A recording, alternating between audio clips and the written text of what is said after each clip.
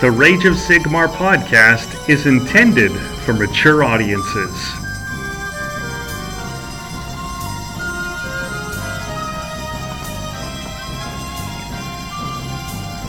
When the moon is in the Nashville sky and Jacob turns his computer on and Joe powers up his as well and make sure to hit record, this is season 3 of Rage of Sigmar. Rage of Sigmar. Of Sigmar, it's Rage of Sigmar, Sigmar.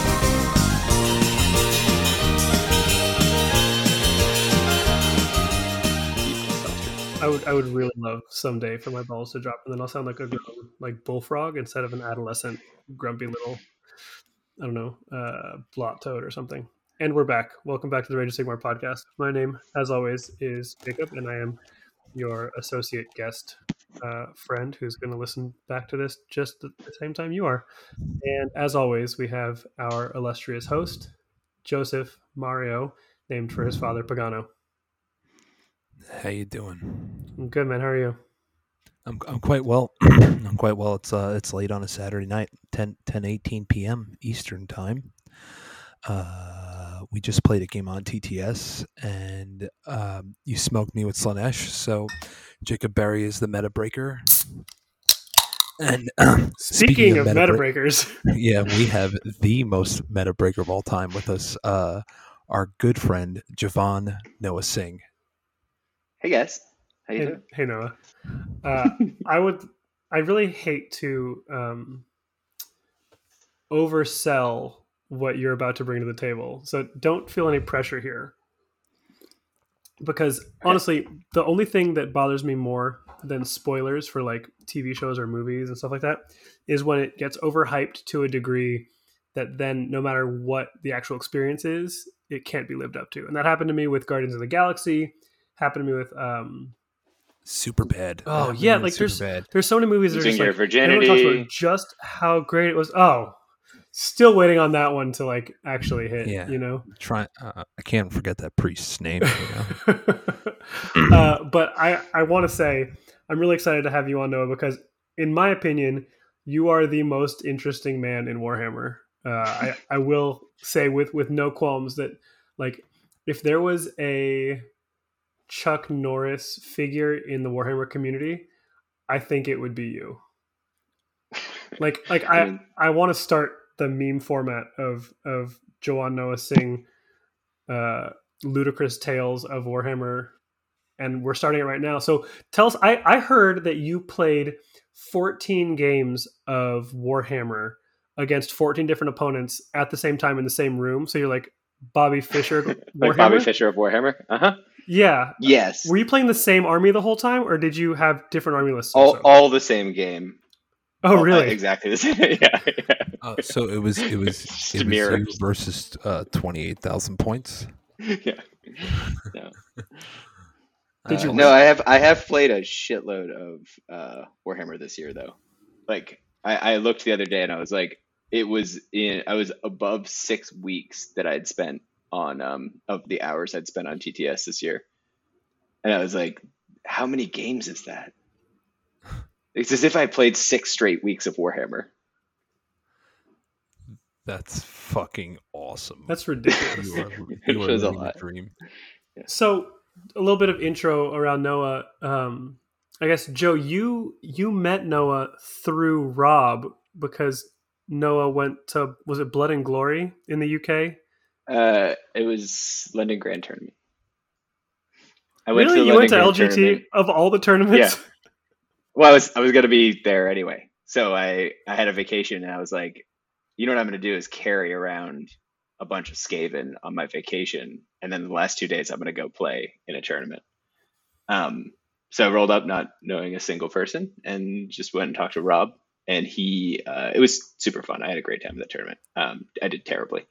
And then he was like, you know who you should meet if you're from New York? and kind of seeing who you are, there's this guy, Joe Pagano. And says like, well, I'm going to have to go find this guy, Joe Pagano. So I found you on the internet. Said, hey, let's hang out. And we've been hanging out ever since on the internet because of the pandemic. But you know, a cute thing about Rob, I recently was talking to him on the phone, and he told me he met a new girl, which is something that he tells me like every 3 weeks. But he's like, you know, the 4 people I tell everyone I meet, like every time I meet a girl and I talk about my friends, the 4 people I tell them about are,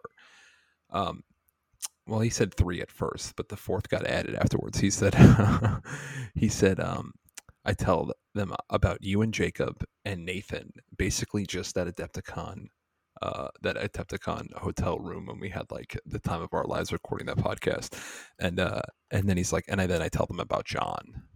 Scrivens? John Scriville was an afterthought.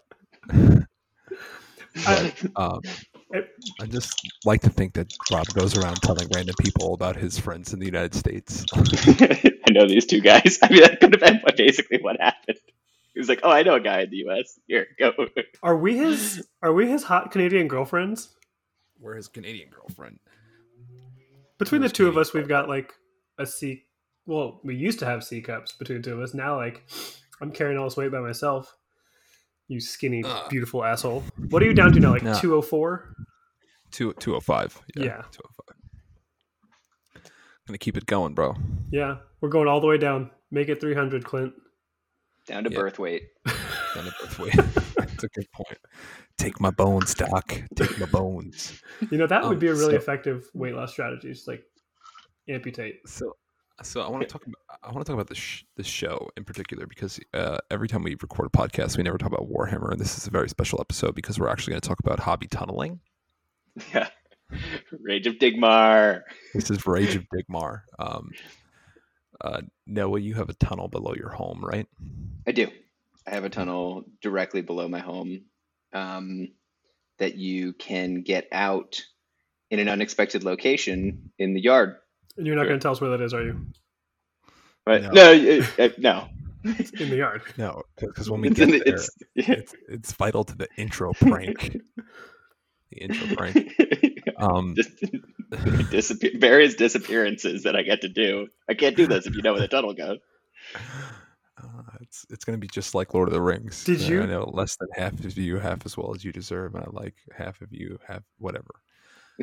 Noah's going to just jump down a fucking hole in his floor and like pop out behind us and chloroform us as a prank. Like, chloroform, which it's going to be like those ninja animes where you shout the move you're using. Chloroform. But what's crazy about it is that like I once read an article. Chloroform doesn't work as fast as it does in the movie. It takes time. Like you got to really hold that person for a while. I read that on the internet. Don't know why I did, but I did. Fun facts about kidnapping. Just making your search history really troublesome. I actually think it's really good to have a troublesome search history because it makes you have to behave at all times. Yeah, how do you figure? A certain level of guilt. Well, just like that no matter like if you're even associated with anything messed up happening, like it's just gonna be easily pinned on you because you definitely looked up how to do it before. All right, and so you can never be associated with it. Here's a fun little challenge. I want each of you to pull open a new tab and read me the top 3 things. If you start to type but don't type any letters, what are your first 3 search history things? And I'll go first.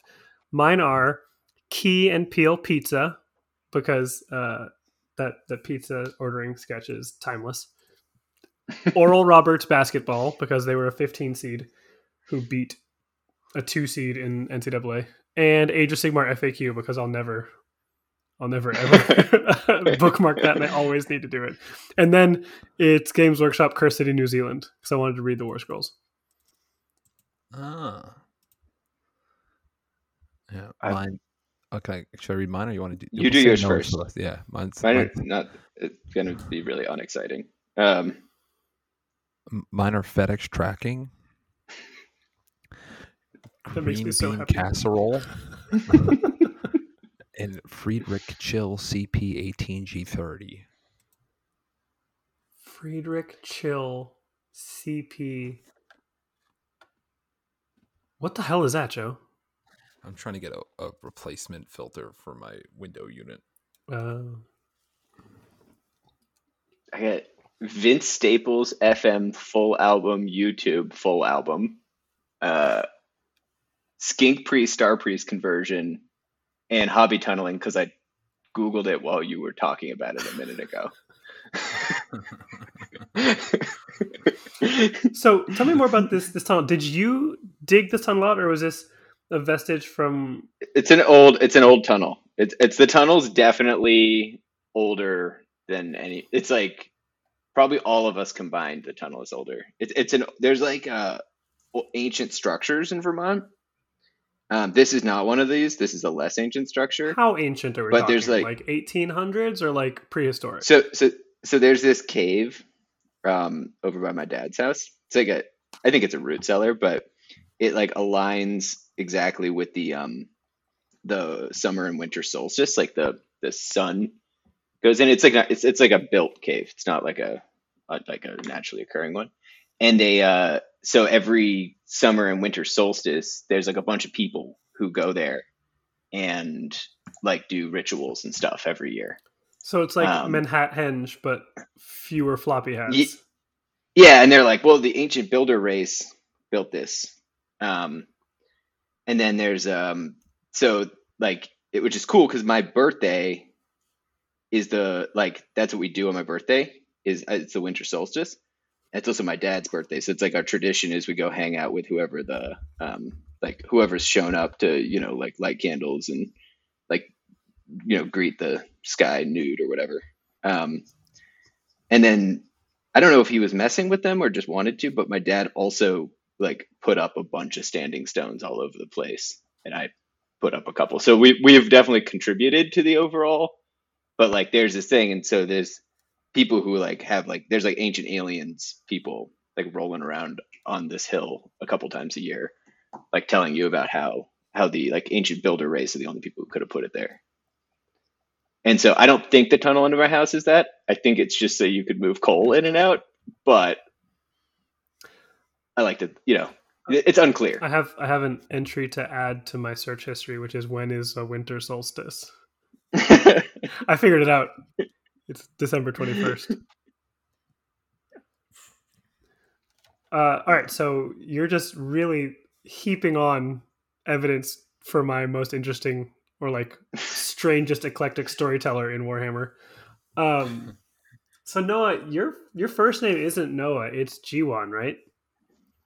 Yeah, Jiwan or Jivan. Okay, but for all the Punjabi listeners at home, Noah is, I mean, you're maybe olive complected at best. No, that's the lighting in my room. I'm pasty grub like. Okay, great. So how does a white guy, and I pronounce the H intentionally with you, end up with such a Punjabi name? So I was raised as a Sikh, and was that's pretty Sikh, bro. Did you guys, when you guys were like young, and your parents had to come up with ways to entertain you guys around the house, did you guys play hide and go seek? Well, Joe, with your pun, the British pronounce it sick.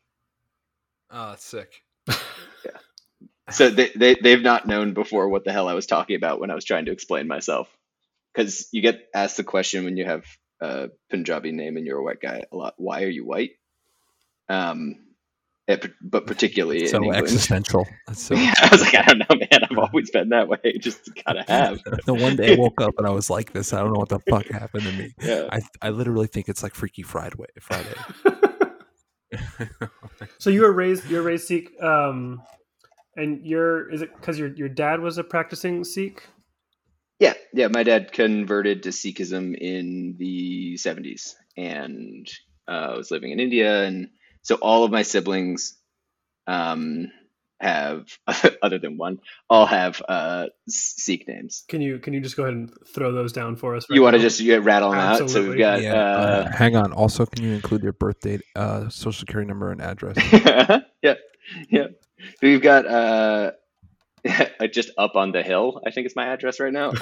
We've got it's just up on the hill.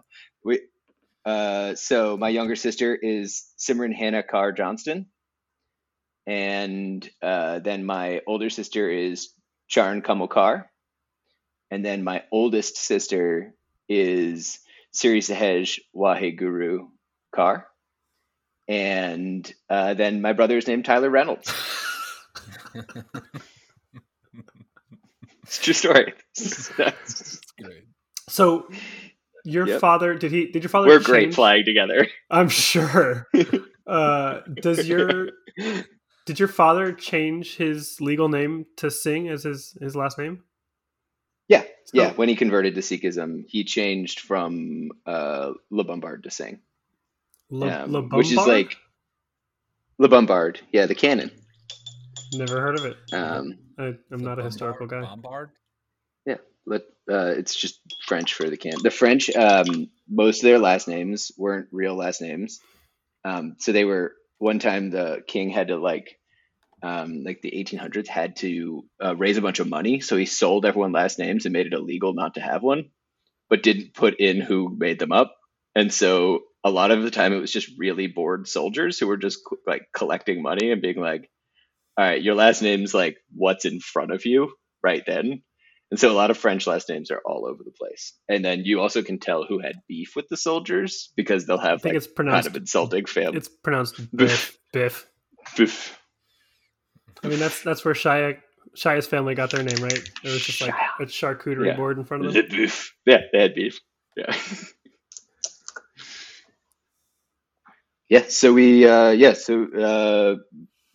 bunch of white Sikhs, a whole family of them up here on a hill in Vermont.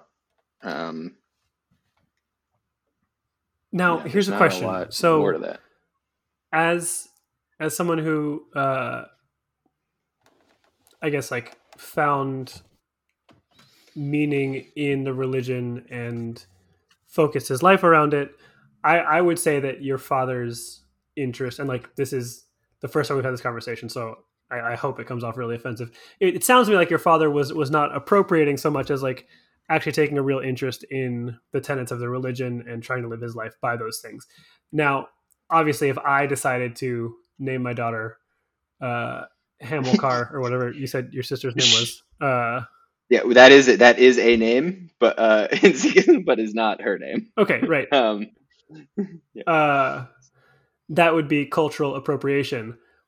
However, if I did it mimicking you guys who are white people, you culturally is that cultural appropriation? I mean, I say go for it and just see what happens. I think you found a loophole there, bud. Yeah. I mean, Jacob. I love that gag. That joke is paying so many dividends. So Noah, you've been tearing up the TTS tournament scene with a very unexpected army. Mm-hmm. Mm-hmm. Tell us about it. Tell us what you think. I mean, we know what it is because you've beaten me with it multiple times, and you beat Jacob with it. Mm-hmm. He's 1-1 against me. Let's call it like it is. Jacob is my only tournament loss with Squigs in the last 2 months. I'm never playing you again. You should feel good about it. I don't know. So I have only a half explanation for the Squig run I'm on currently. People don't expect Boing Grab Bounders, and most people who are playing Squigs are just kind of doing a lot of fun stuff if it's a Squig heavy army. But I just played a ton of games with them and sort of honed down. And there was like other people with similar ideas. And I love stealing ideas from people. And so appropriating them, if you will. Yeah, appropriation. And so basically the army is it's just based on Boing Grab Bounders and then big screens, and then lots of tiny tricks that sometimes work well enough to eke out wins. You say sometimes, but like you've people lost one game in tournament with Squigs. I think people don't respect them. It's a lack of respect on the community's part that people will just move right up in your face and try to fight you with something that can just be taken off with 15 Boing Grab Bounders really easily. And then 15 is like 15 Borngrot Bounders with the new battalion and the rerolls can really get somewhere. And you have to have some moon luck, but you bring Scragrot, and then I bring a general. I bring Scragrot as the general, so I bring back my screens of Stabas or Shootas instead of bringing back Squigs, because that's what's hopefully dying. Like if I need to bring back Squigs, or Boingers or something, like something's gone really wrong, and so I bring them in as bodies, and then little stuff like I'd mostly the main thing I teleport is Sneaky Snufflers, and I teleport them in front of my Squig, in front of my Boingers, so that so they can be like in front, ready to move onto an objective if necessary, but buff them and then be passed by the Boingers and be there set up for like a turn or two in the future. So you just named something that I am finding more and more in my games where I actually, and it's like counterintuitive, but I keep falling into these like little tactical tricks. And what you just described is one of them, which is that deploying or finding a way to get your support pieces in front of what they want to support before you then go drop your huge damaging load on somebody is massively helpful.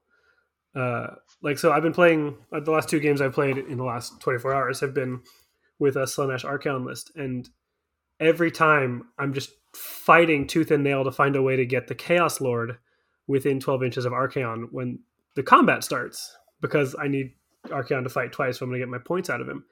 And at move 6 or move 5 versus move 14, it's not super feasible unless I do a Lurid Haze redeploy with the Chaos Lord, which is like not an awful idea. Yeah, I actually could definitely just like huck him off to the side of the board, and that'll telegraph where Archaon's going to go. Well, it's a 12-inch, right? You could huck him over there, and then you can be 6, and then 12 is the bubble because he can't move. Right, so it's 18 inches from a board So edge. you'll have 18 from the board edge that you could stick Archaon in with that Lurid Haze move because he can get there on his own. Yeah. And then you have both. Right. Yeah, that's great. But what you just, and like the other thing that I've done and like been told I'm an idiot for is I call it the Jon Snow deployment, which is where you put war machines in front of your combat threats. Mm-hmm. So when I was playing Skaven, I would put my Warp Lightning cannons out in front of Plague Monks so that people would waste their time because they're going to charge what they want to charge in the first place, but then it guarantees that I'm getting a good counter charge off on whatever they... Right, and your combat unit is back behind your shooting unit because you're thinking about that beta. Exactly. Instead of... Yeah. I'm a real beta male, let me tell you. Let me tell you right now. But yeah, because like I feel like conventional wisdom is keep your war machines or keep your support pieces behind your threats.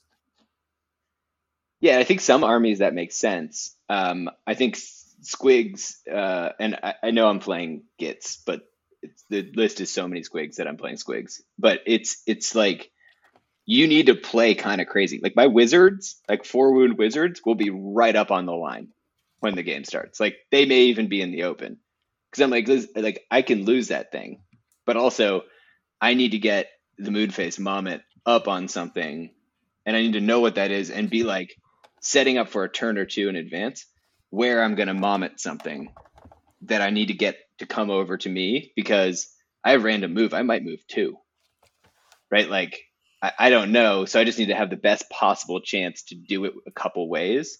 And I need that Mommet around. And so you lose it a lot, but a lot of the time the thing that they have to come kill it with, you can then take off and it's a better exchange. Yeah. Joe, what and do then, you... Oh, go ahead. No. Oh, no. Anyway, I was just saying the other one is that the Scuttle Tide is the best spell in the entire game. Yeah, that spell's ridiculous. It's so big. It's so big and just so massive. Annoying. And it basically can hit anywhere on the table. Yeah, terrain. I mean, it's wholly 6 of a terrain piece. And then after that, it just moves around 6. So you can just be standing in the bag and cast it and be like, yeah, your thing that wanted to move through this area? No, you have to go around. So, but what you described with Squigs, you basically said, and like maybe you're being modest and minimizing the impact being a ridiculously practiced player has, but you're saying if everyone knew how squigs worked and had respect for how Boingers were going to work and 315s of Boingers was going to work, you wouldn't win as many games as you do, which is largely the argument I've heard for why Sons of Behemoth did so well in their first 2 tournament outings in Australia, right? So I'm going to pivot here I think to it's that Joe. Like, Joe, do you think Mhm. if you've played enough games against Noah's Boingers, you would have a better shot at those games? Like, what do you think? It's a matchup thing? Do you think it's a player thing? So I don't know. Like, I've played against it a couple times with different armies, and like the last time me and Noah played, I won the game. I mean, it's just you like. I'm playing KO a lot, right? So I don't have a lot of bodies, and once you lose like once you lose one of your boats, you're kind of like, all right, now you're on the back foot. So when you play against, when I'm playing against Noah, it tends to be that he has like 2 units that are running and charging at least, because you do it with a command ability, right? And possibly the moon, and usually the moon's in one corner. I think there's a of the board, spell Yeah, in the moon. it's a spell in the moon. Yeah. sorry. So it's a spell in the moon, and Skragrot's a really good caster. And then I'm also playing KO, so I don't have really good unbinds. So usually you have 2 units that can do that. I remember in our last game, I used the Navigator ability to quarter the move of one of the random movers, and now I'm thinking about that, and I don't know if they have fly or they count as flying when moving. No, they have fly now. Okay, they have fly, because some things Yeah. count as flying when moving. Another thing I noticed when we're talking about that rule is that the new Lumineth ruse, it says specifically that they treat terrain like they're flying, but they don't treat Mhm. but it doesn't say anything about treating other enemy models or their own models. So when you're playing a Lumineth player, they're probably going to try, because I would make that mistake too, is trying to move those like Rue Riders over my own units, because you can. It's only over terrain. Is it also regular move? So you can't do it in you go over it in charges and stuff, or is it just all moves? I don't know. I have to That's a great look question. that up. Another thing that I know Lumineth players are going to try to do is there's the Hurricane Wind Mage has a thing where if you start a move within a certain range of him, your move becomes 16 and you fly. So then they would actually fly, but they won't stop you from disengaging because it's only at the start of that move. They don't get it until the next hero phase, so they wouldn't be able to stop you disengaging and flying high, Joe. Oh, good to know. Have you played the new ruse yet? I've not. Have you? No, I haven't had any games against them yet. Yeah, I played them, and they're good, but they're just kind of annoying. Like they're just doing a bunch of annoying shenanigans. They didn't really have a tremendous amount of punch, but like if you put them in the middle of a board and just tied up a bunch of stuff, you'd be like, this is so annoying until you just shoot them to death. Yeah. Which I suggest. Their ability does say when this unit makes a move, it can pass across terrain features in the same manner as a model that can fly. It just says terrain features. It does, and it says makes a move, which includes pile-ins, charges, and stuff like that, but it's only terrain features. That's really interesting. So like Scuttle Tie will keep it pinned too. Yep. Because, yeah. Isn't it cool how Games Workshop just will have 12 different versions of the same thing that are slightly different, so you can confuse them and argue about them, and we can like have those conversations with people at the table very heated, and not just be like, oh, here's the consistent way that everything either flies or can move as if it flies. Like, let's have them all be different in the whole book. I mean, it goes back to In what every we always book. talk about, that like Warhammer largely is a game of who remembers enough of their rules to apply them when they come up.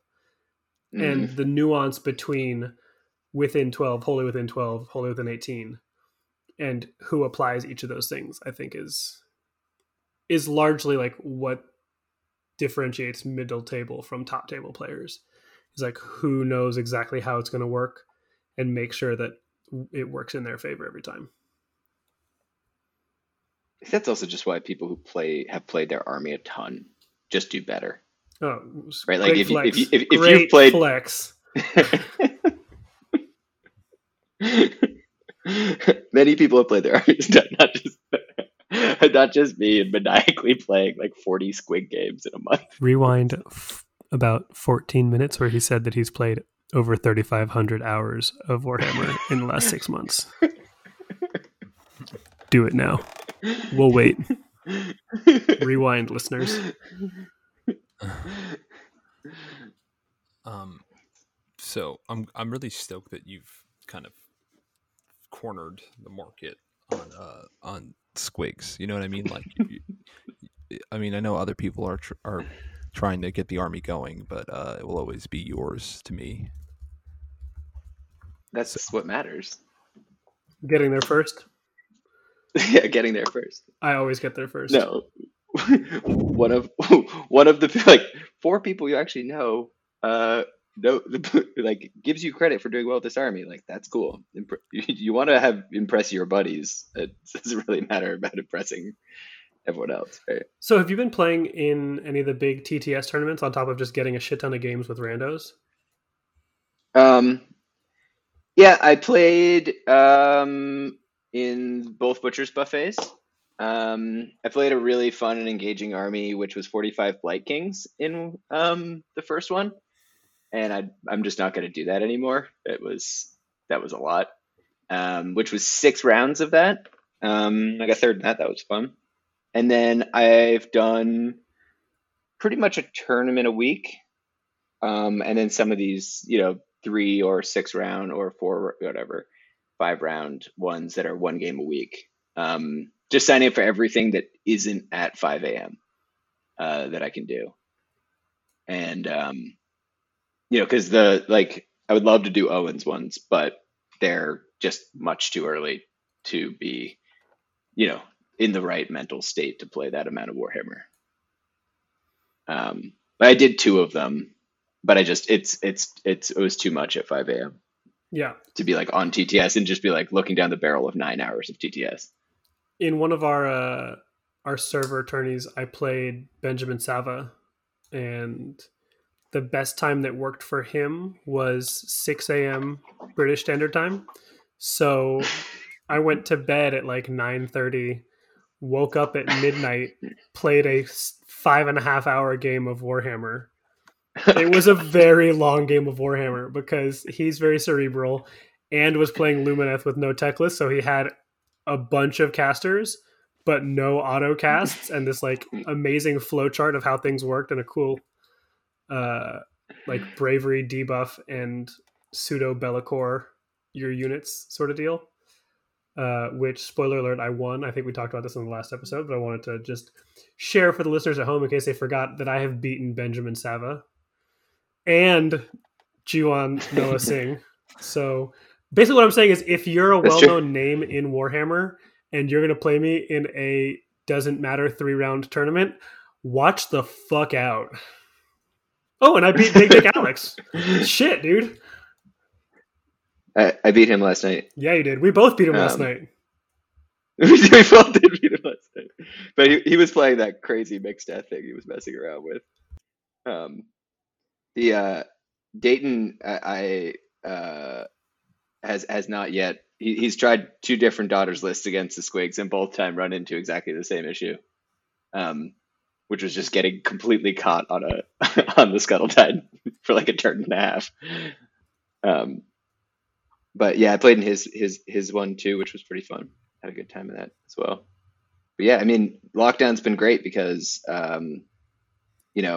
it's just anything to not be thinking about, like looking at the same rooms that I've looked at 10 times in my house, like over and over. I put up a lot of wallpaper. Like we're really looking. I guess I didn't even start hobby tunneling, but like, we're really looking for stuff to do and just being like, you know what, I'm gonna play 40 games with Squigs. Let's do it. Okay, you guys keep saying hobby tunneling like this is a phrase I'm supposed to know. So I'll be the dumb guy in the room. What does hobby tunneling mean? It actually means exactly what it's called. It's when people dig tunnels for a hobby. Are you being serious? You just dig tunnels. What is this, like mole people do this for fun? For some reason, I keep forgetting I've sent it to Joe and sending it to him. Like, You've said it there's like 6 times, dude. It's fine. it's like some part of my brain that's just like, Joe needs to know about hobby tunneling, and I keep texting. He's like, you have sent me this before. I mean, to be fair, that's like the nature of our podcast and our relationship is making the same joke over and over and over again. Yeah. And- Except it wasn't. I guess it is now, but it wasn't initially. Most of the time, he does not see it coming. You know, and frankly, I'm starting to think that you and I are David Cross and Bob Odenkirk. All right, but on the count of 3, we each say which one of us we think we are. On the count of 3. 1, 2, You're 3. Fucking David Bob Cross. Odenkirk. You're David Cross, bro. No. On the count of 3. 1, 2, 3. I'm Troy. You're David Cross. Do you guys not wear jean shorts underneath your pants?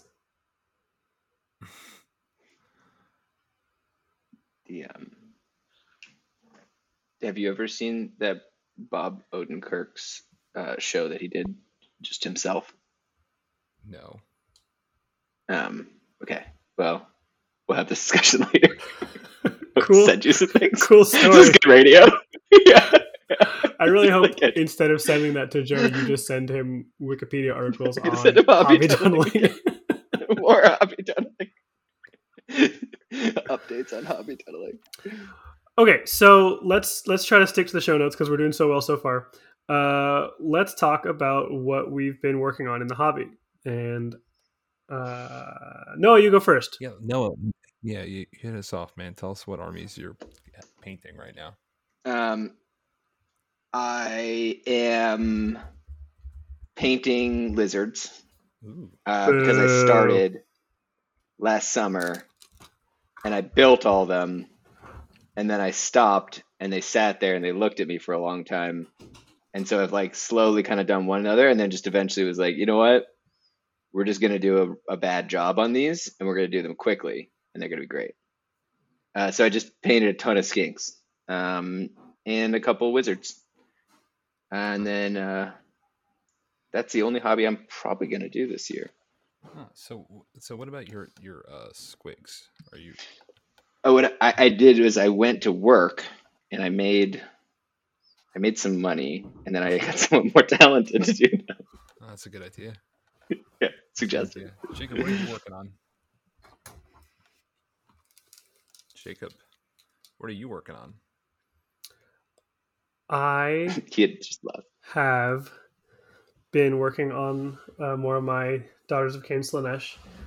I've finished Marathi the Shadow Queen, and I've finished 20 Blood Sisters, and then promptly realized I didn't like the weapon conversions that I used for the Blood Sisters, or the color that I've painted the weapons for them or for Marathi, so I'm going to have to go back and fix those. I had the Zangor enlightened sort of spears on them, because before there was no like mortal weaponry for Slaanesh, but now that there's slick blades and myrmidons and all that cool mortal stuff, I'm going to have to use the slick blade glaives for my Bloodstalkers or Blood Sisters. So that's great. So I'm going to snap off all of those and glue on more glaives on them. And I didn't know if you wanted to go this in depth in case Macro wanted to steal more of your ideas. yeah, no, I was hoping to just lay out sort of a whole roadmap, if you will, of my plan for the whole army, so that he could do it shittily and get more Does that mean followers. that you're an influencer? No, because what I do influences influencers. So I'm like the actor formerly known as Ellen Page of influencers. It's like influenception. Influenception. You're Cyrano de Bergerac. I don't. I prefer Hennessy if we're talking cognacs. But I'll fuck with a Crown Royal. Okay. Crown Royal is Canadian whiskey. And what's cognac? French whiskey? French brandy. Cognac? I thought that was that rapper Cognac Black. Oh. See, I thought you were talking about Cognac West. No, Mhm. no.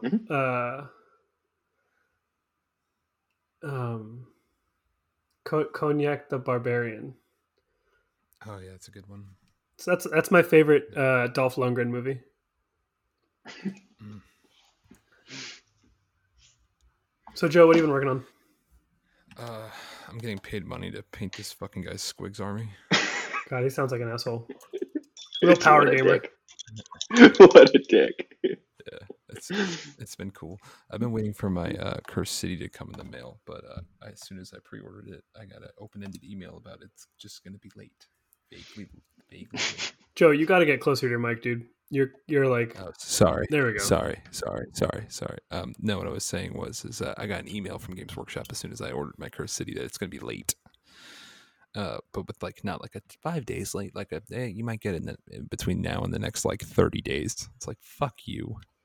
So I don't ask this that's question my next- to flippantly like set you off, but how painful is it to be on Twitter and either see people who got theirs early or people who ordered at the same time as you getting theirs and like being excited about opening it? It's pretty annoying to be honest, dude. But I have I'm working on a batch of 25 more Boingrot Bounders right now that I want to finish before I crack into Cursed City. And this fucking client of mine still has to send me the Loon Shrine and 20 more Squigs and 2 characters. Is he really riding your ass about that? No, actually, he's extremely impressed with how fast I'm getting it done right, Noah. Yeah, it's actually quite frustrating because my store is less fast than you in terms of just getting me some more Squigs. And the reason they came was that I had a math error, which you very kindly pointed out is literally written on the front of the box. How many are in the box?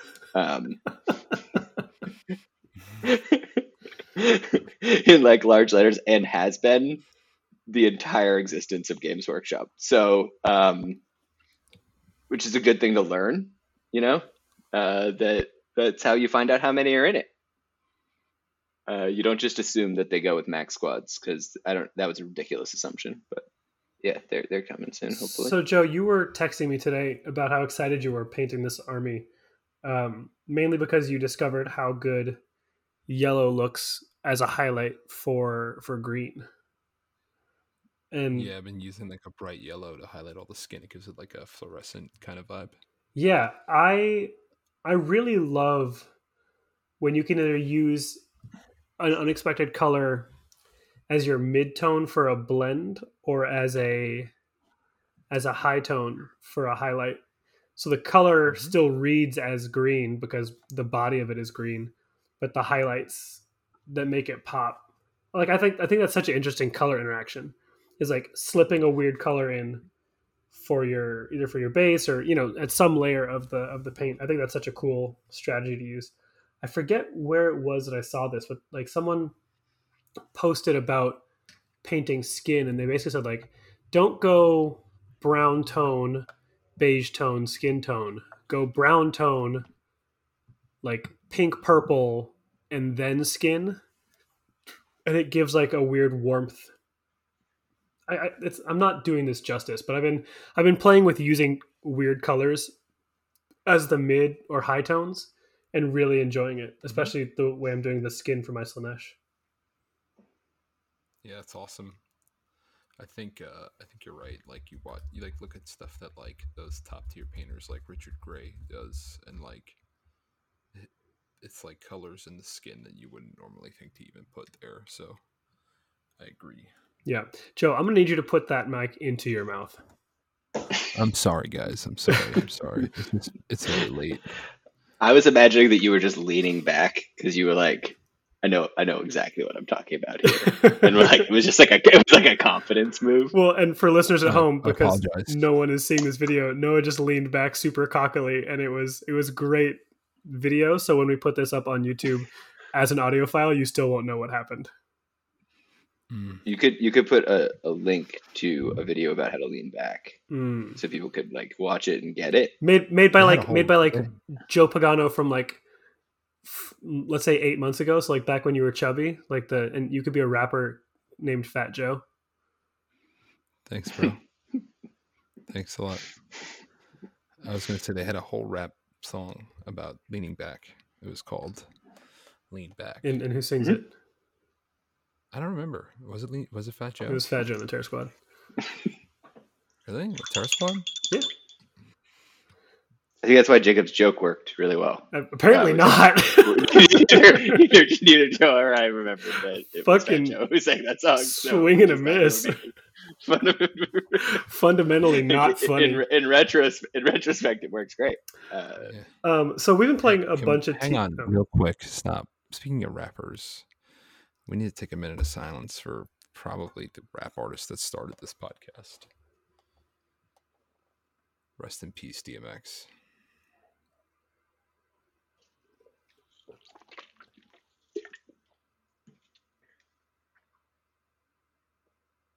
I wasn't looking at the sky. I was actually looking up, and I ended up getting focused on my smoke detector. But yeah, he's up there right now. Just dog barking at Gabriel at the pearly gates. I like the idea that someone suggested that like they had to like commute together to the afterlife. So that it was like there was like a fun like a share like an Uber pool with Prince Philip and DMX in it. You think they're going to the same place? Yeah, it's true. No. I guess Uber Pool drops people off at different places also, doesn't it? That's true. All right, here's the real question. Who is their Lyft driver?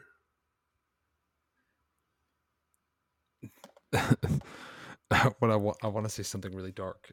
It's probably gonna be someone who's in between the two. So like a musician who is British and dead. So maybe it was just a fragment of John Lennon's skull.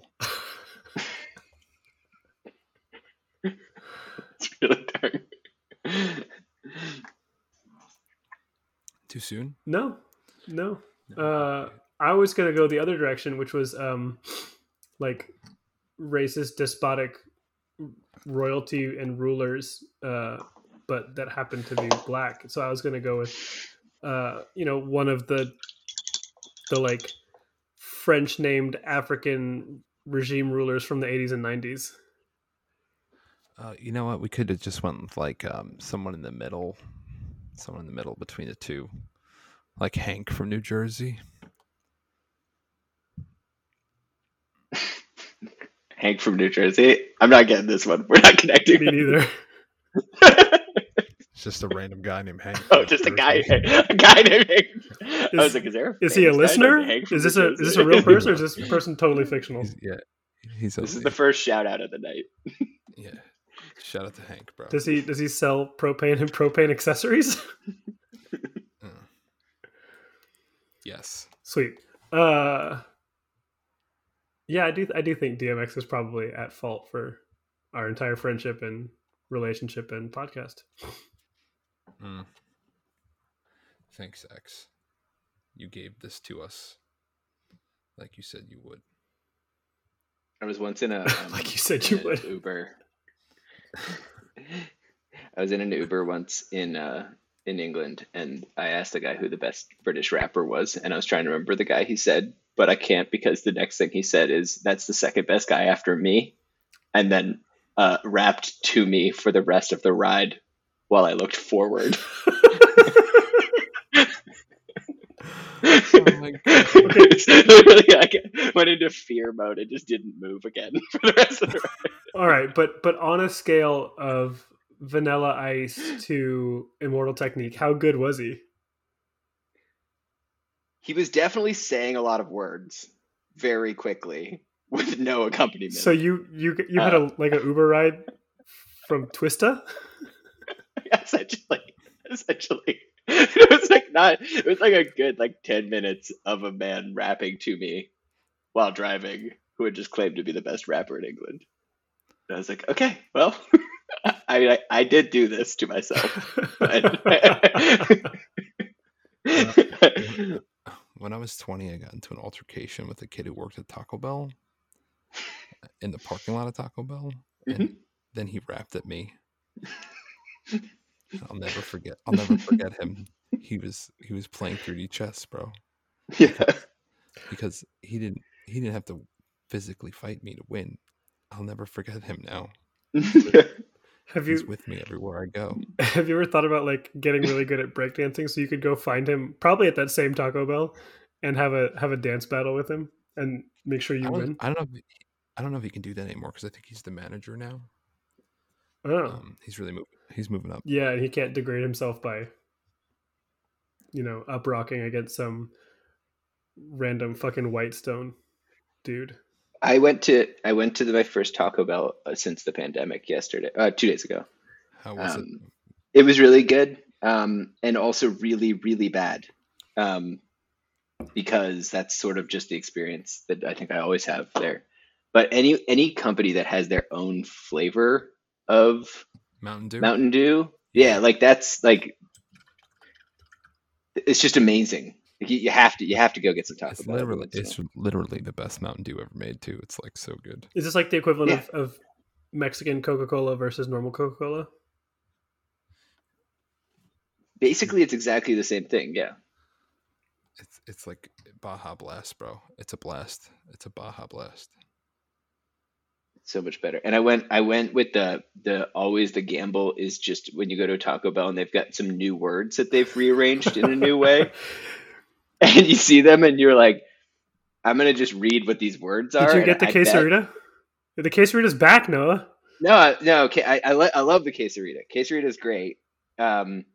This was something else. It was a taco, but it was kind of it was like quesalupa. I literally cannot explain the shape that they had put it in. It was like they made it into a ball. Not just one. It wasn't even a Crunchwrap Supreme. It was more ball-like than a Crunchwrap Supreme. A Dorito terrain piece. Yeah, essentially. Yeah, you could have. It would have been hard to deploy around. Has it been hard to digest? Oh. It was very hard to digest. It was. I think I gave it to my dog halfway through. That's which mean is not to your dog. I mean, excitement was high. When they had those the chalupas, but the shell was just chicken, I fucked with that really. Is that like a double down, but a chalupa? Yeah, because they're the same company. Oh shit! So you're saying Colonel Sanders is actually Colonel Sanders? Yeah, and Baskin Robbins, but they almost never will let you have. They don't want to combine the Baskin Robbins with the other food items. They want those to be their own. I thought you were about to say they don't. I almost never let you have it your way.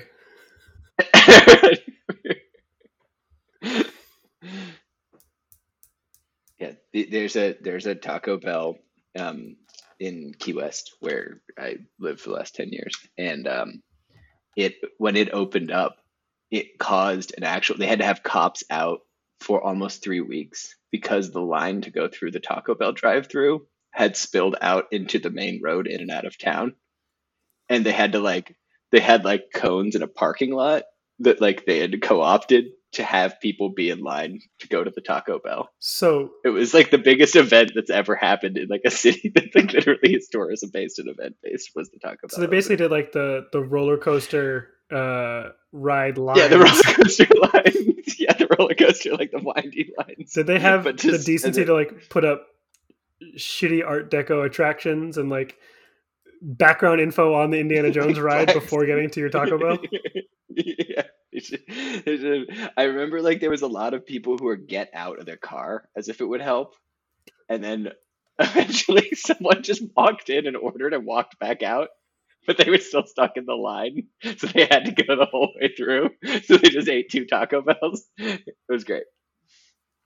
When I was in high school, my senior year, I went to state for wrestling. And you made it to state, bro? Yeah, I did. And I'll tell you why. Because the way the state is broken up into sections is based on population density.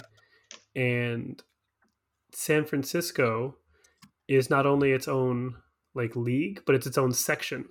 So if you won the all-city tournament, which at most meant wrestling 3 matches, against shitty city opponents, you got to go to state. So in 3 years of wrestling, I went to state one time. So I'm really underselling this year. And so then you fought some like corn-fed white boy from fucking like Modesto. Actually, yeah, my first match was against a guy from Vacaville who pinned me in like 59 seconds. And my second match was against a guy from Oakland who was like a first-year wrestler, but he was a football player. And he just blast tackled me across the mat for 6 minutes. This is not the story I was trying to tell. I ended up actually... Do you still have your singlet? I don't.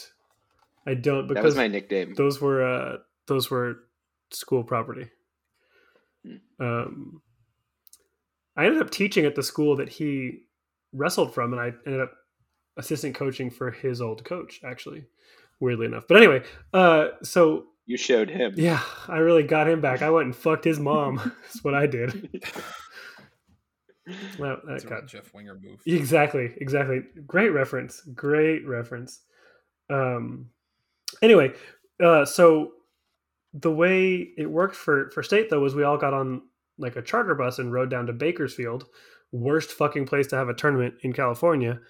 But worst place to be in California. Yeah, and that's from a guy who lived half his time in Fresno. But I mean, shit. At least it's not Bakersfield. I think that's what it says on the sign outside of Fresno.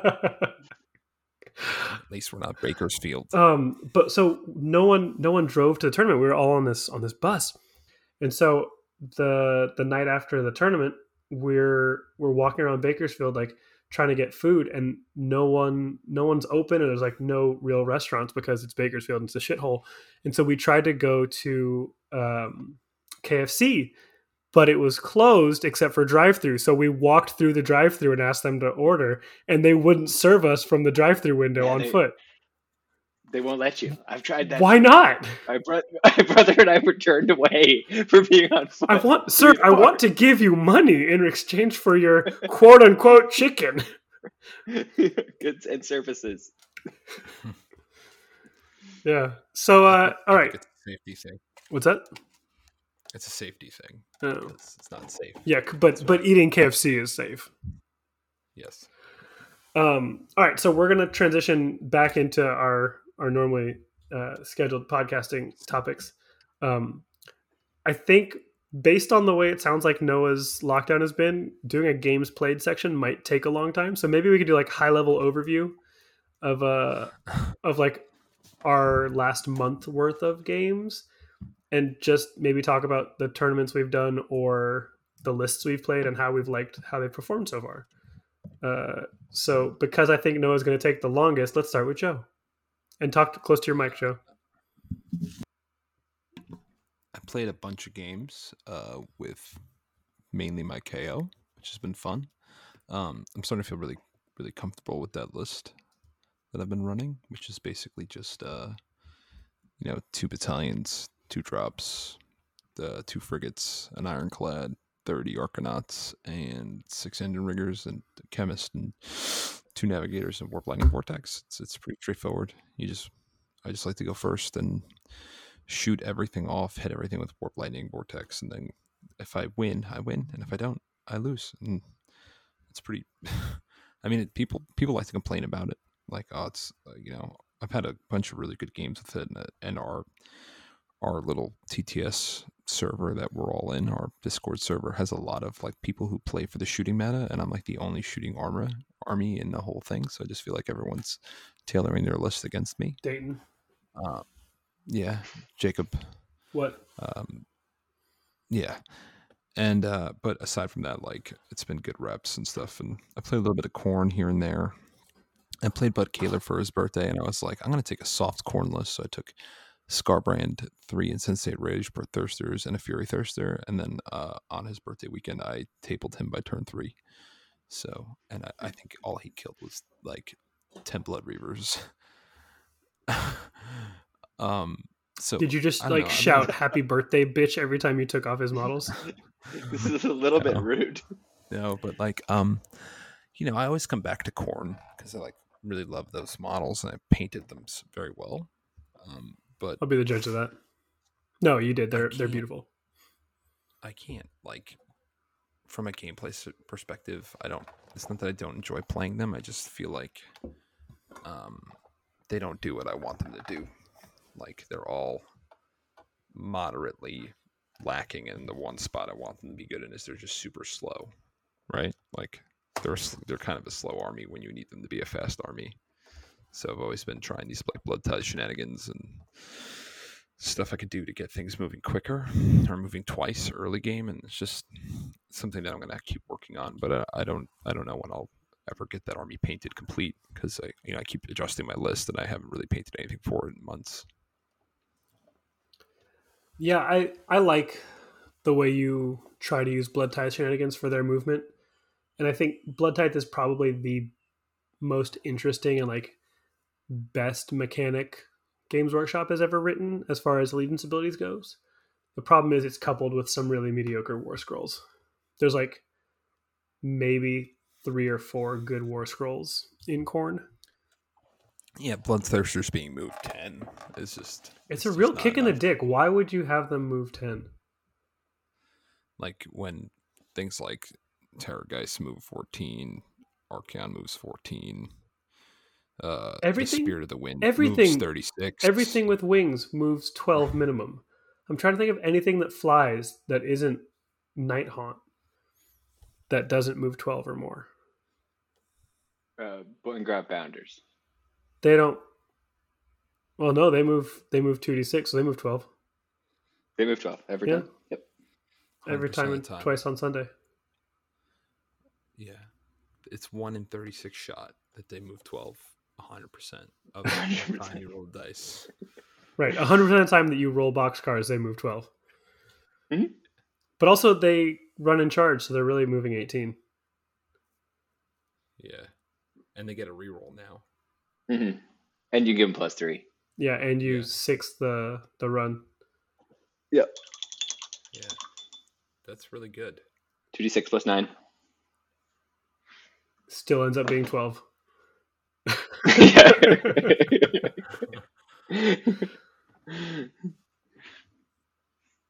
Cool. So yeah, like I think I'll keep fucking with Khorne and I'll keep falling back to it in 7 years when it's painted and they get a new book that is they'll get a new book before like then.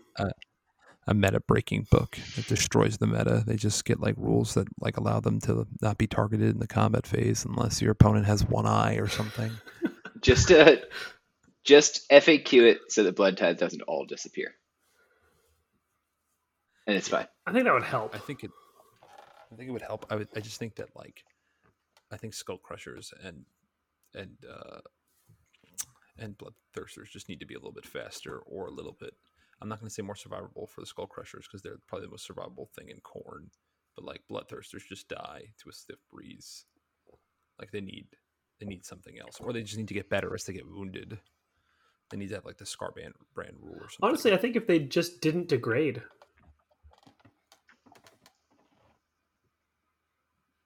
Yeah, you could give them. I mean, we already have it with Mangler Squigs too, right? Yeah. Like make them go up. They're up, and then they go back up.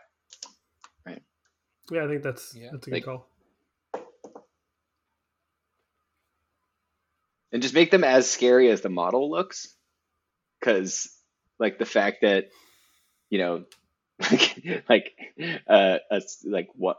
they're not as good as many tiny things on a 25 mil base is pretty bad. Yeah, I mean they're easily the worst greater demon.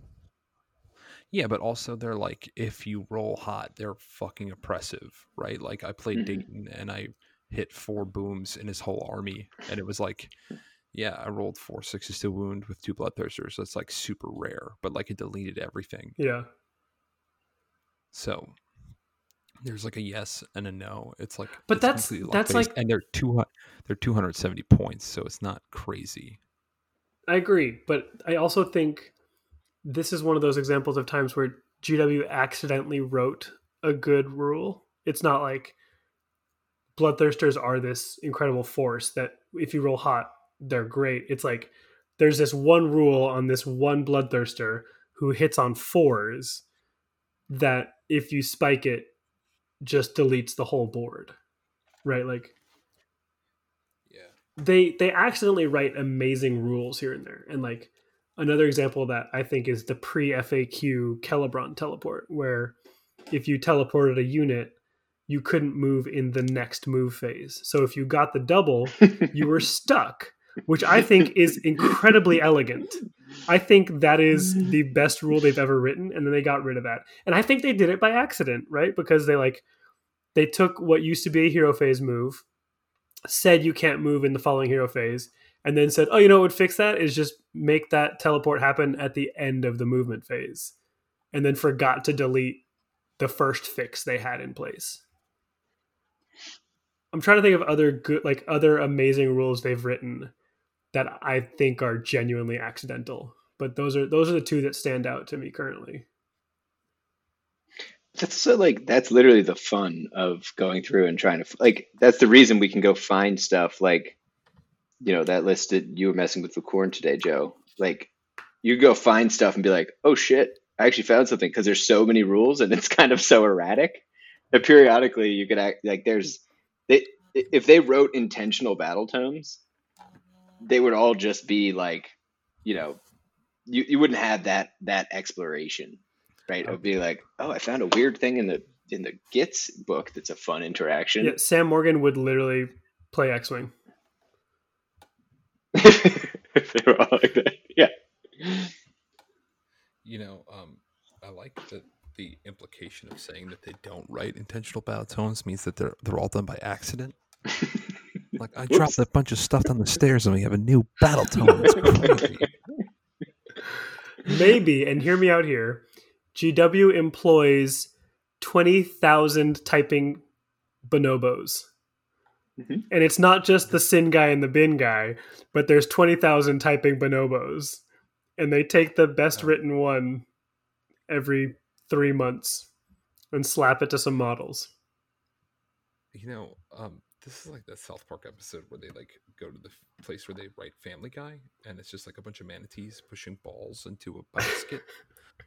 The balls have things written on them, and like it's like, oh yeah, we're gonna do this and this together. And it's like, oh my god, I kind of feel like that's GW's. I don't know. Who cares? I'm like done wrapping my head around it because none of it has ever fucking made sense. And it's always kind of been that way, right? Like even in 8th, like you got like sometimes you got a book and there's trash.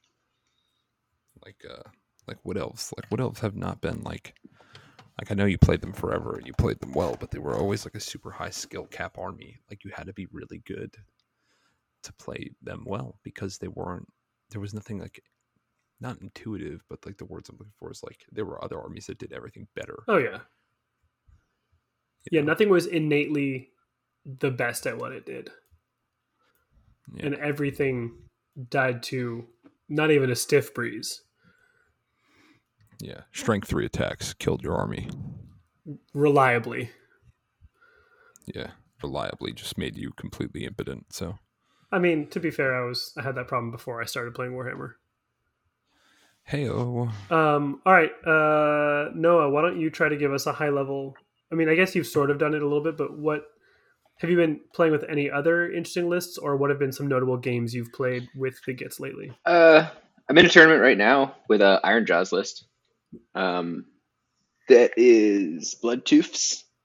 So you're getting a bonus when you have a Baleful Remgate on the board, which is really helpful. And then no, but they have a teleport that's fun. Don't you get to bring the Baleful Realmgate to every game if you take the battalion? I set it up today for a game this afternoon, and I just put out one, and then just tried to argue that it was there. And the guy was like, "No, we're not. There's no Baleful Realmgates." But it's just a ton of Ard boys, and then 9 pigs. And the Ard boys come back on a 4-up and they charge and they chop things up. And it's like, it's a fun army because bringing stuff back. I like to sacrifice the MSU units because essentially bringing them back can be your teleports. And it's been really fun. So I've done 2 games with that. One was last night. One was today. And then I also played that list of my KO, right? yeah, you destroyed that list of your KO. Yeah, because you take the war channers out, and that army has a lot less to go off of. Yeah, and I'm also bringing one war channer. I don't know, but it's been fun. So a 1-2. I'll be playing the final in this little 3-rounder tomorrow. Little brunch time game. Who are you playing? And then I'm playing Chris Hernandez. Oh, so you're playing your guy. Yeah, my buddy. Yeah. And then he's playing Ogres, which is a great final. It's all Ogre now. And then done a couple tournaments with you all. Did the PTAP tournament, which was fun. Dayton robbed me of the win there by going to strength of schedule. And not running it 4 rounds? Yeah, it just should have been one more round, but it's fine. So, who did you lose to in that, out of curiosity? Nobody. No, but I mean, if you didn't win it and it was a 3-round tournament, you lost someone, right? that's the thing. Nope. There were 2 3-0s. Or 3 3-0s. And one of them had a stronger strength of schedule. By like what, 1 point or some shit too? Yeah, and I'm playing him tomorrow in this tournament. He's Chris, so I'll get to take my revenge. Which is important. Grudges are really important in Warhammer. And then but I've been just playing a ton of Squid games, and then also not in tournaments. That's all I've been playing in tournaments is Squigs, other than this Ironjaw thing for like 2 months. I'm in the Worlds tournament with the guys who won the Butcher Tribes team thing. They added me as their 4th. Some American guys. I don't think anyone knows much about them. And so that's going to be, and I'm playing Squigs in that as well, and I've won both of those. So how many rounds has that one go? I don't know how many it is. We've done 2. I just kind of assumed I'd be doing it for the rest of my life, based on the number of teams, and I was fine with that. If I'm going to play one list for the rest of my life, I'm happy to be 45 point ground bounders. That's fine. So did you I steal think that list? We will have AOS. Did you steal that list from Bill, or did you guys workshop it and play it together? We both started playing it at the same time. We both started playing. I think I played Squigs, and we were like messing around with it, and then we both started playing various versions of it. I think he might have put 45 out first, but there were always at least 30 in every list. It took me like 3 games to give up on the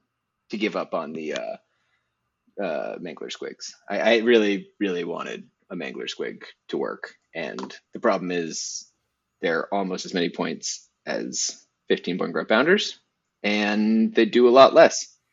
And having a monster that someone can take 6 wounds off on a 4-up save, and then it can move D6 is pretty bad. Rerollable D6. A rerollable D6. Yes, you can turn that 4 into a 5.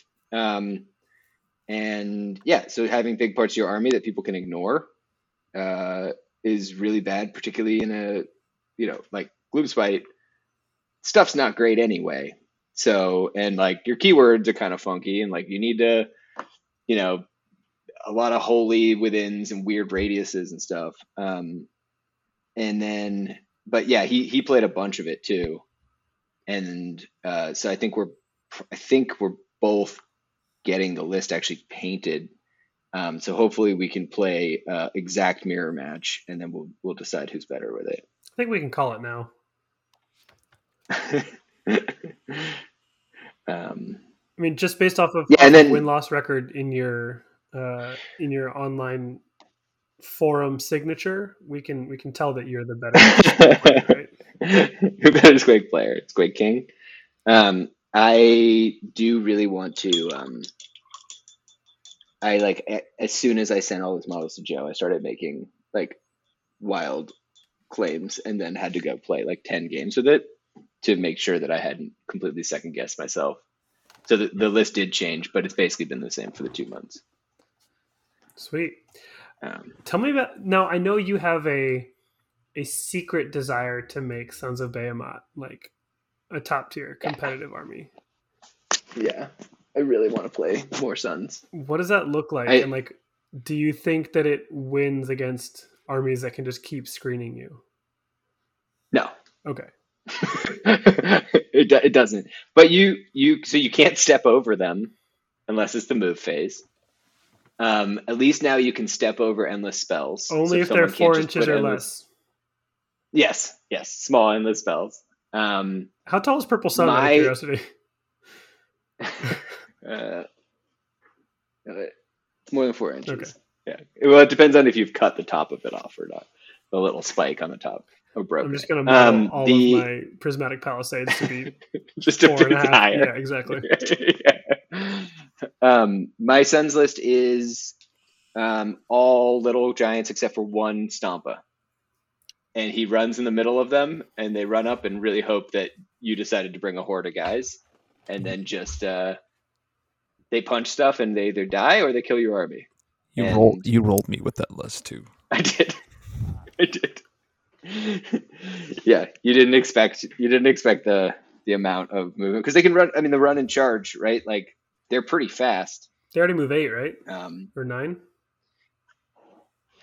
Yeah, the big boys move 11, and then man crushers are a little bit slower, but they get the Run and charge. so they move 8, and then they have run and charge. So pretty good. So hard counters to that would be Anything that shoots, right, except for KO. apparently. except for KO. And also, well, I was grabbing things out of his boats and killing them Oh, interesting. with the crushing grips and stuff, which Yeah. was fun. Yeah, like here's your character that was frustrating. I'm gonna grab it out of your boat. I'm just reach in and take it. How does that do against And like then Maw tribes? they're pretty good against Maw tribes because, well, it depends on the build. But if it's tons and tons of bone splitters, they just do so much damage if they can get through the saves. Because they go up to you go up to 3 Sorry, damage. I on meant the clubs. like It's 10 technique. BCR leaning ogre Maw tribes. Oh, ogre Maw tribes. Sorry. Yeah, not Yes, Auric I Maw gotcha. tribes. The other one. No, they do terribly against them. Okay. They just die to them. Yeah, yeah. They just punch. They get in a fight, and then the ogres always win. Ogre time. It just sort of grinds them out. Yeah, ogre. The yeah. I mean, I guess they could maybe have a little shooting. I don't know. I don't think you're winning that, and you're just dying to Seraphon. And Daughters of Cain, you're not gonna do anything. So yeah, I've started building them, so I'll probably bring them to some events. There you go. Yeah. But what's really good about them is that your game is done in 1 hour. Like it doesn't matter how slow your opponent is. Right, it's just done. It's just done. Well, like the game is your over. hero phase as a Sons of Behemoth player is really slow, and your movement phase takes a very long time because you have so many models. And your shooting phase Shooting actually phase. exists, but you only have like 6 attacks. Yeah. Right? 6? 9. We have 9 a attacks. D3 per. D3 per. Yeah. Okay. Yeah. And then you charge. And then in that list, because you can make them all. Do man shoot. crushers no longer then you fall over charge. on doubles? No, they still fall over. On a double to charge?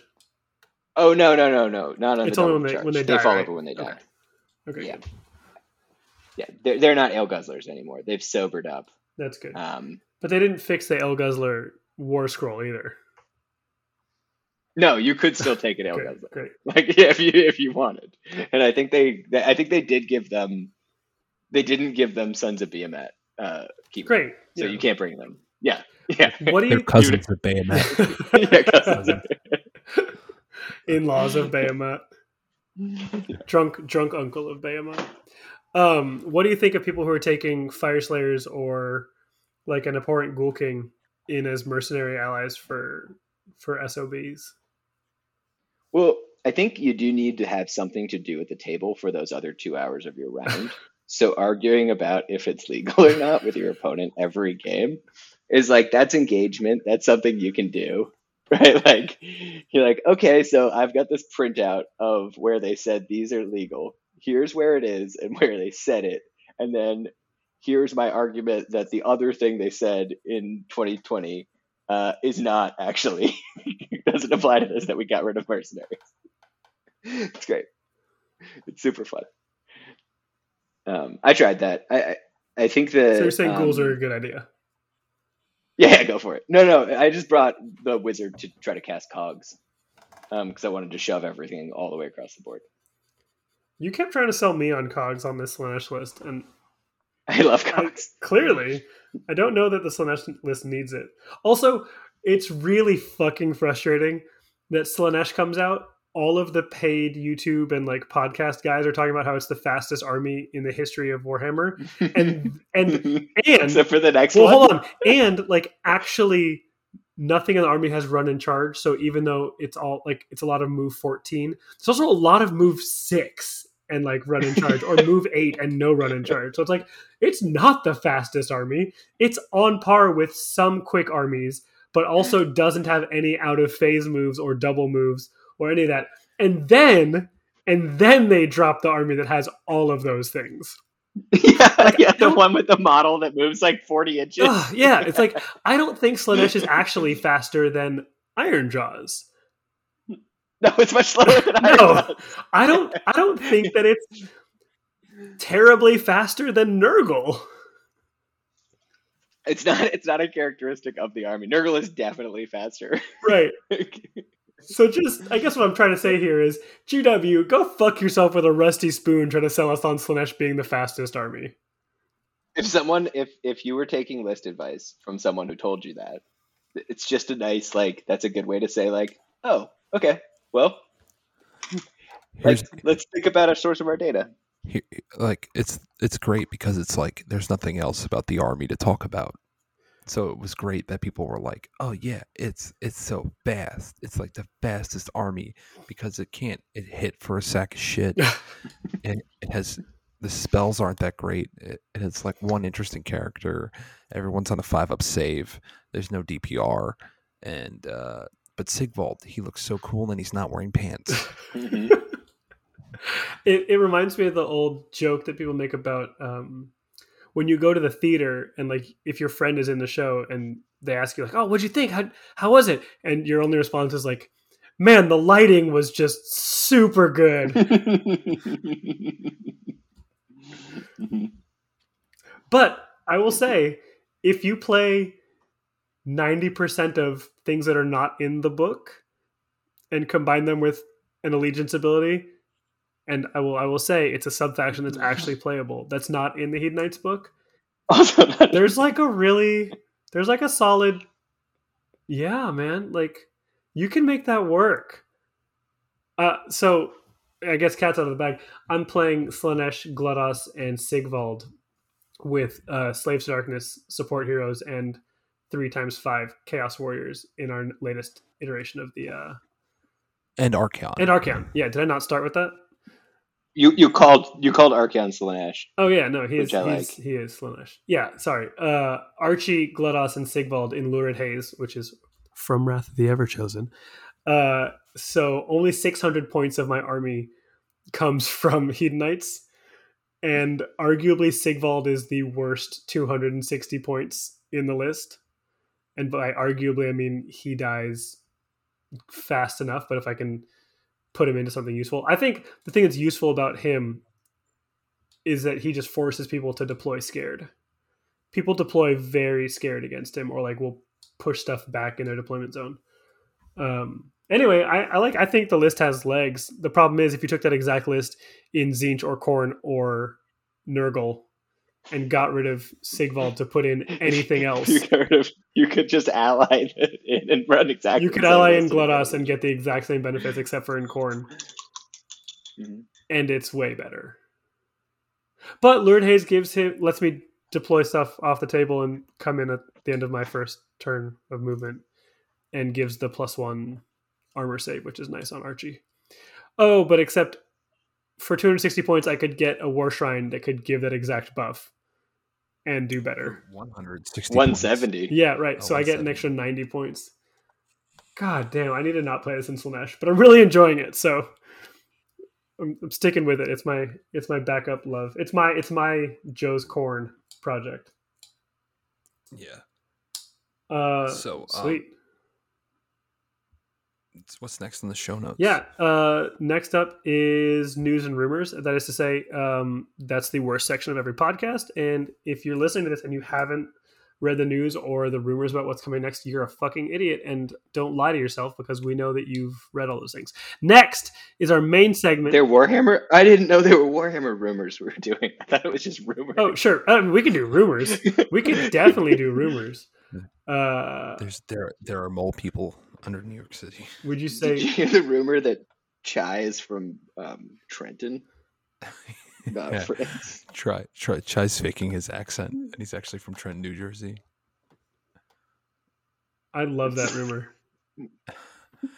I've been thinking about like starting like really like rumors about people that are kind of like a compliment. Like I wanted to start one that's Morgan had like a 12-inch cock. Flaccid. It's just flaccid, and like when he gets a hard on, he gets like lightheaded. When he's got an I- erection, if you punch him in the nose, nothing comes out. Yeah, like just starting rumors about people that aren't actually offensive. Like, you know, like, oh yeah, did you hear, you know, Rob Symes, dude. Rob Symes is like really good at balancing a checkbook.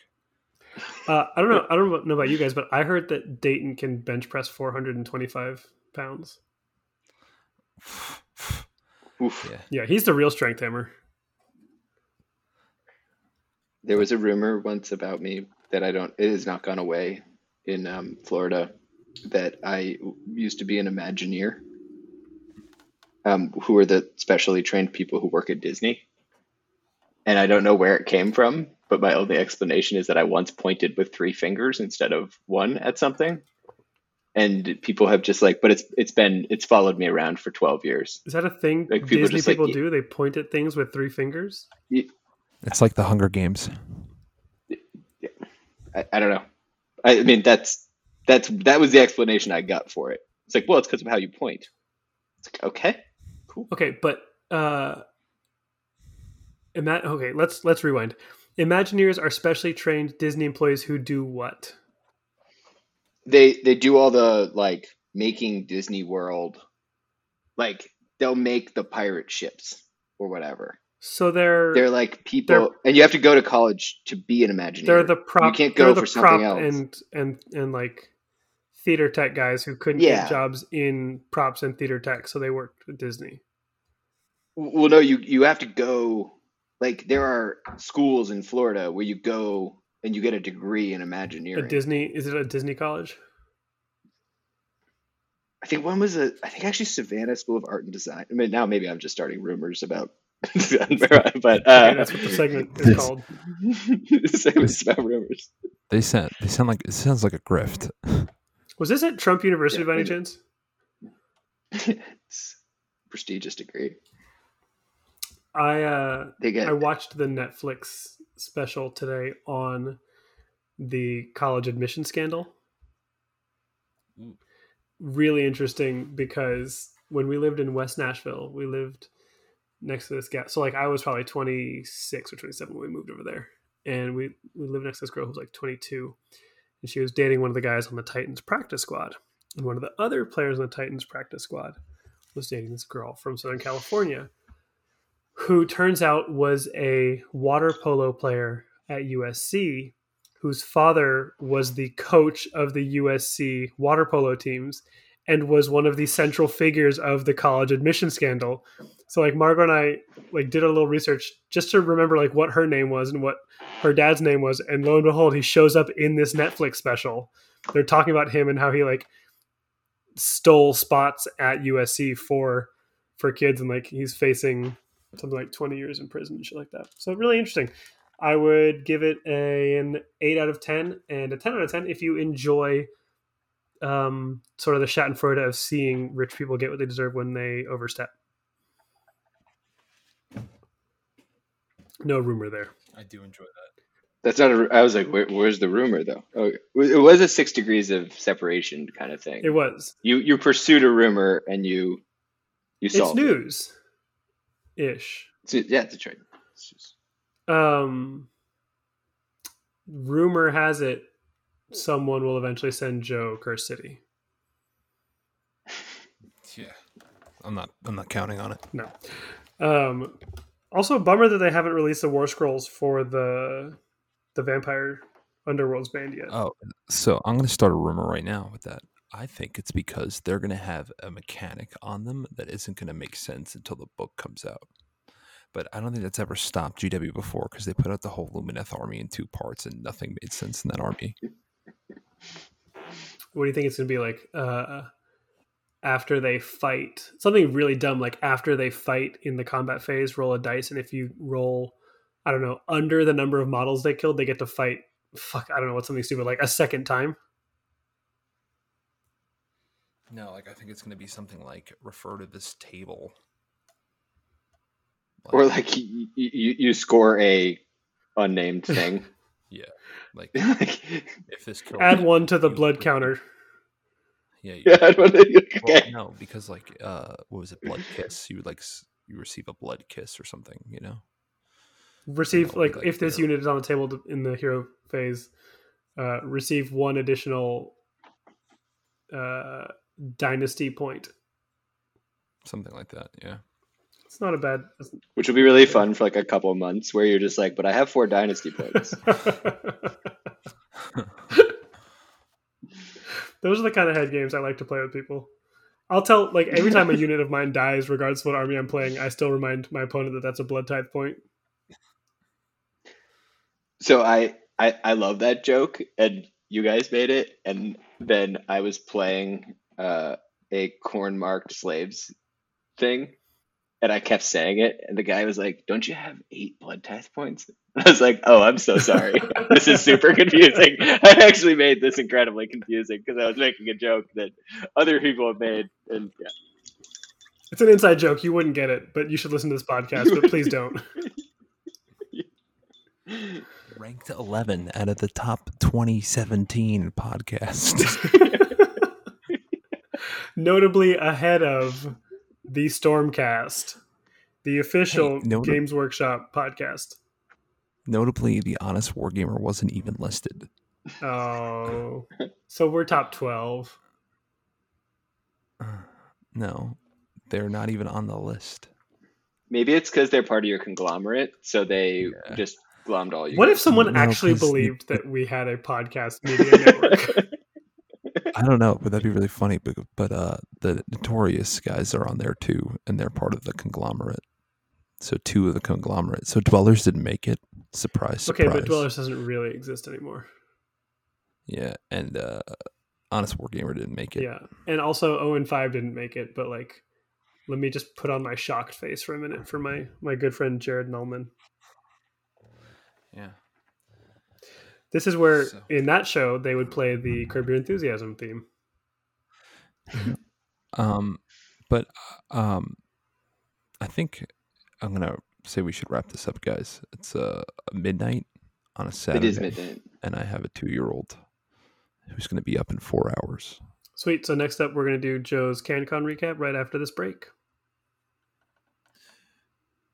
So Tuesday morning. I'm okay with you being far from your mic for that joke. My dad drove me to the airport Which, Tuesday morning. which one? LaGuardia. Why not JFK? Actually, it was JFK. Boom, Fooled you, roasted. bitch. Got your ass. So I would say, Noah, thanks for coming on the podcast. Yeah, anything you want to plug Yeah, or thanks for- anyone you want to shout out before we... No, before I we go? just would like to give. I would like to give your listeners a little bit into your process of getting guests, which is when they're in a bathtub, you ask them if they can get out of the bathtub and go talk to you upstairs. You could have brought your computer down to the fucking No, bathtub. you're right. You're right. I was hoping you were I'm going to do being that and unfair. just turn on your I'm video being unfair. and have a full plate of fettuccine Alfredo. No fork. Just fucking pieting, contesting that shit in your bubble bath with chamomile and eucalyptus. I was really hoping that Noah would have been doing Hunter S. Thompson's drug regimen today, so this podcast would have been absolutely insane. But there's just an unintelligible sound that happens periodically for 2 hours. yeah. Well, sweet. If you want to find us, you can find us a number of ways. You can email the show at rageofsigmarpodcast@gmail.com. You can find Joe at a hymen of serpents on Twitter. That's AHYMN of serpents. And you can find me at Big Jabbles on Twitter. If you leave us a 5-star review, we will tell you that we're going to read your review on the air, but we haven't done it yet. So maybe leave some more reviews. And I guess in closing, Rob, we beat you to interviewing Noah, the most interesting man in Warhammer. So suck it. This is Rage of Sigmar. Something new. Stop, drop, shut them down, open up shop. Oh, no, that's how rough riders roll. Stop, drop, shut them down, open up shop. Oh, no, that's how rough riders roll. Niggas wanna try, niggas wanna lie, then niggas wonder why, niggas wanna die. All I know is pain, all I feel is rain. How can I maintain with that shit on my brain? I resort to violence, my niggas moving silence like you don't know what our style is. New York niggas the wildest, my niggas is with it. You want it? Come and get it. Took it, then we split it. You fucking right, we did it. What the fuck you gon' do when we run up on you? Fucking with the wrong crew, don't know what we going through. I might have to show niggas how easily we blow niggas. Let me find out it's some more niggas that's running with yo niggas. Nothing we can't handle, break it up and dismantle. Light it up like a candle, just cause I can't stand you. Put my shit on tapes, like you bustin' grapes. Think you holding weight, then you haven't met the apes. Stop, drop, shut them down, open up shop. Oh, no, that's how rough riders roll. Stop, drop, shut them down, open up shop. Oh, no, that's how rough riders roll. It's y'all niggas crazy, I'll bust you and be Swayze. Stop acting like a baby, mind your business, lady. Nosy people get it too. When you see me spit at you, you know I'm trying to get rid of you. Yeah, I know it's pitiful, that's how niggas get down. Watch my niggas spit round, make y'all niggas kiss ground, just for talking shit, clowns. Oh, you think it's funny, then you don't know me, money. It's about to get ugly, fuck a dog, I'm hungry. I guess you know what that means, come up off that green. 5 niggas on ravine, don't make it a murder scene. Give a dog a bone, leave a dog alone. Let a dog roam and he'll find his way home. Home of the brave, my home is the cave. And yo, I'm a slave to my home is the grave. I'ma pull papers, it's all about the papers. Bitches caught the papers and now they wanna rape us. Stop, drop, shut them down, open up shop. Oh, no, that's how rough riders roll.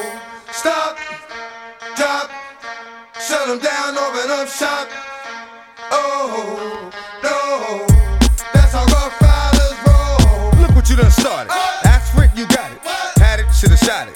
Now you dearly departed. Get at me, dog, did I rip shit? With this one here, I'll flip shit. Niggas know when I kick shit, it's gonna be some slick shit. What would that look for when I walked in the door? Oh, you thought you was raw? Boom, not anymore, cause now you on the floor. Wishing you never saw me walk through that door with that 4-4. Now it's time for bed, 2 more to the head. Got the floor red, yeah, that nigga's dead. Another unsolved mystery, it's going down in history. Niggas ain't never did shit to me, bitch ass niggas can't get to me. Got to make a move, got a point to prove.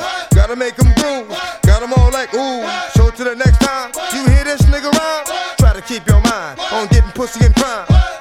Stop, drop, shut them down, open up shop. Talk is cheap, motherfucker.